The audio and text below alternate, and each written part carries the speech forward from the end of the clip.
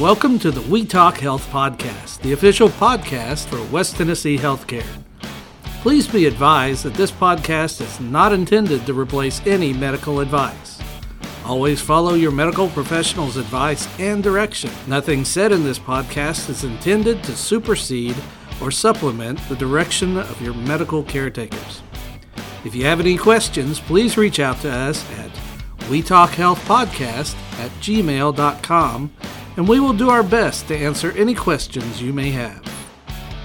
Welcome to another episode of We Talk Health. My name is Will Cashagro, and today we're going to be talking about safe sleep. And with us today is going to be Dr. Vanessa Davis-Tharp. She's a pediatric hospitalist and the medical director of the Neurodevelopmental Clinic, and also Kathy Cawthorn. She is the program manager of Southwest Tennessee Child Care Resource and Referral. How are y'all today?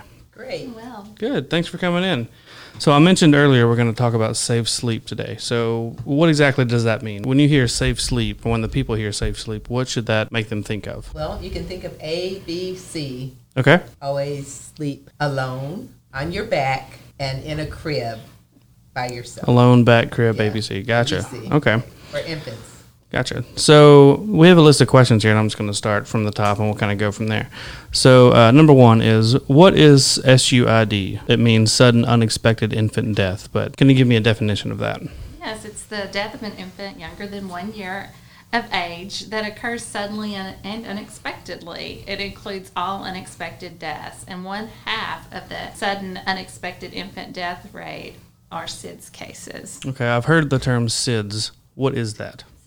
Stands for sudden infant death syndrome. Okay, so you said SIDS stands for sudden infant death syndrome. That means that there was no explanation for the sudden, Gotcha. unexplained infant death. Okay, so is there a specific way, or what is the best way of reducing SIDS? Well, then the best way is, as was said earlier, the ABCs of safe sleep: alone on their back in a crib, no co-sleeping, no sleeping on soft surfaces, making sure that the crib used has a tight-fitting mattress Okay. with a mattress that is appropriate for that sleeping surface. Okay, a second ago you said co-sleeping. What is co-sleeping? Co-sleeping is when infant sleeps with someone else, maybe with a parent or parents Okay. or guardian, any other caregiver in a bed, Okay. or on a couch, in a recliner. Any surface that's not designed for sleeping is an unsafe surface, and then sleeping there with someone else, co-sleeping, makes it even less Gotcha. safe. Okay, is there a certain age that SIDS is not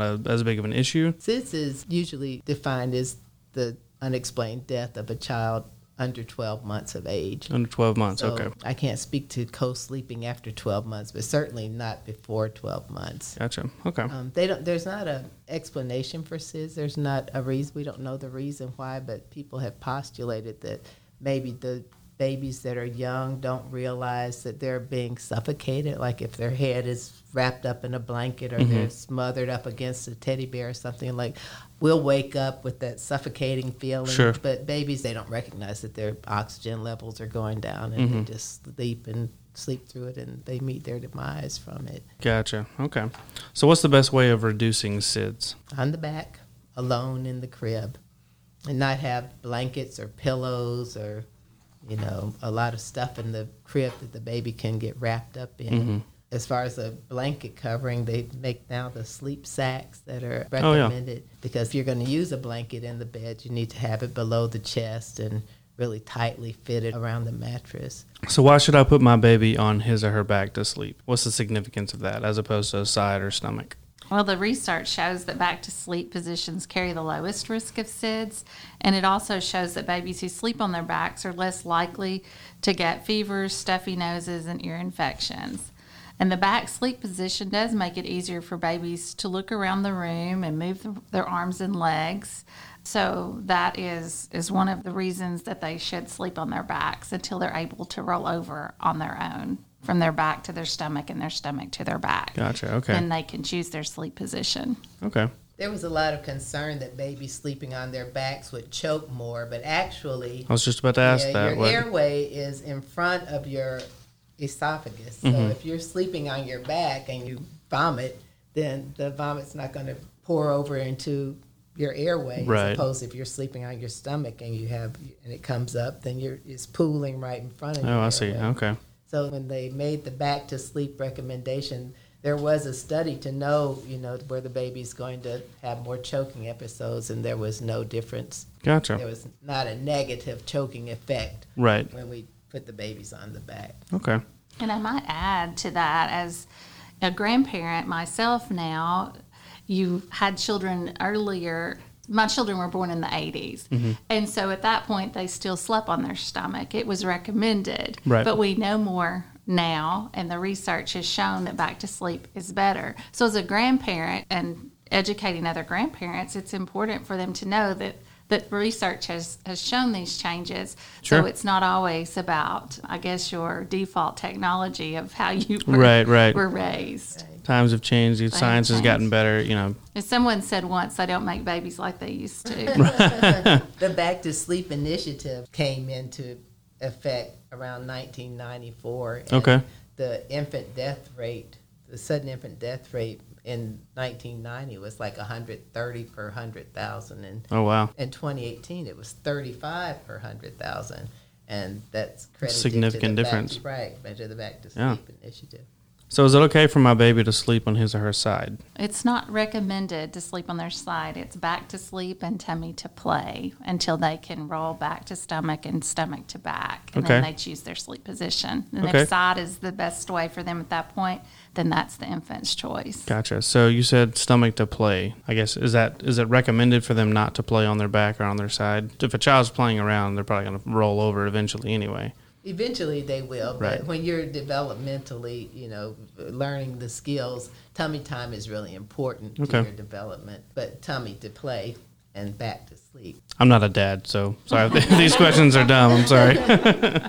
Say my baby is asleep and I look on the monitor and I notice that he or she was on her back but then rolled over to their stomach. Should I roll them back to their back or leave them the way they are? Well, it depends if they're a flipper or a roller. If they're just a flipper and it was just a fluke, a one-time thing, it was recommended to maybe turn them back over and see if it happens again. Okay. And then you can determine that they're a roller. But only until then would you put them to sleep on their stomach. You always put them on their back, and if they roll over to their stomach, then it's okay. Okay, that's good to know. Where should my baby sleep? In the room with the parents is recommended. Okay. But not in the bed with the parents because, again, the baby's sleep cycle, and they're such heavy sleepers. If they're having an issue, they may not arouse as readily as an older child. So if they're in the room with the parents, the background noise and the rustling of the parents kind of brings the baby's level of awareness up, and that has been shown to decrease the rate of SIDS. Oh, okay. So sleep in the room, but not in the bed. Gotcha. So what exactly does a safe sleep environment look like? Are there certain kind of blankets or toys or pads that need to be bought or need to not be bought, or what does that look like? It looks pretty bare, and that's been very difficult in this day and time where we think we need a lot of softness and fluffiness in an infant's room because, they're so tiny. But Right. really, it's just a tight-fitting sheet over the crib mattress Okay. or over the bassinet, cradle, pack and play, and nothing else unless the baby's wearing a sleep sack, which is a blanket zipper sleep sack. Okay. Don't have any, like the wedges and all those things that people put in to try to, No bumper pads. right, no bumper pads. No comforters, pillows, stuffed animals. I guess whenever I see like a picture of a baby with a sheet over them and nothing else, does the baby not get cold? We recommend that if you're comfortable with the temperature in the room, the baby should have the same number of layers as you plus one. So Plus one. Okay. put a onesie and a sleeper on. Okay. So what about vaccinations? Are there any vaccinations that could cause SIDS? People believe that vaccines are detrimental, and there are people who believe that they do cause mortality in children. It hasn't been shown scientifically to be a fact. And in fact, vaccine preventable diseases also cause mortality in children. Okay. I think it's important to get your vaccinations. What science has shown is that that's not associated with sudden infant death syndrome. Okay. What about breastfeeding? Does it reduce or increase the risk of SIDS? It's a positive effect. It reduces the risk of SIDS. Okay. Exclusive breastfeeding. Pacifiers, too, have been shown because when a baby sucks a pacifier, the tongue moves forward, and that has been shown to have a positive effect in reducing the SIDS. Okay. Science has shown that it does improve safe sleep. Okay. You don't force the baby to have a pacifier. Right. If they're spitting it out, don't keep putting it in. Right. If the baby's sucking a pacifier, it does help with that. Okay. Well, they talk about pacifiers and orthodontic problems, but now they have the pacifiers that fit in your mouth and don't cause those problems. So what would I tell a grandparent or a child care provider or a babysitter about safe sleep for my infant? You would just tell them to remember ABC alone on their back in a crib with nothing else in the crib with them. No sleeping on their stomach until they are old enough to pick their sleep position. To not sleep with them on the couch or in the recliner on your chest. Okay. Not in a car seat, not in a bouncy seat. The best place to sleep is in a crib or another surface like a crib. And you mentioned about the slats on the crib. They shouldn't be more than 2 3/8 inches. So if they're that close together, you don't need a bumper pad. They used to put the bumper pads to keep the babies from going through the slats. Okay, I see. But now you don't need it because the slats aren't going to let the baby through. Right. Gotcha. And you can get tangled up in a bumper pad. The baby can. The research does show we have more during the winter months. They think because we overheat babies, as she said, overdressing them, keeping the room a little too warm, that it should be cooler rather than too warm. Okay, well, this has all been really great information to learn. There are links in the description of this podcast to the Department of Health's website where you can find out more information about safe sleep. And if you ever have any questions, feel free to reach out to us at wetalkhealthpodcast@gmail.com. Thank you so much for listening to another episode of We Talk Health.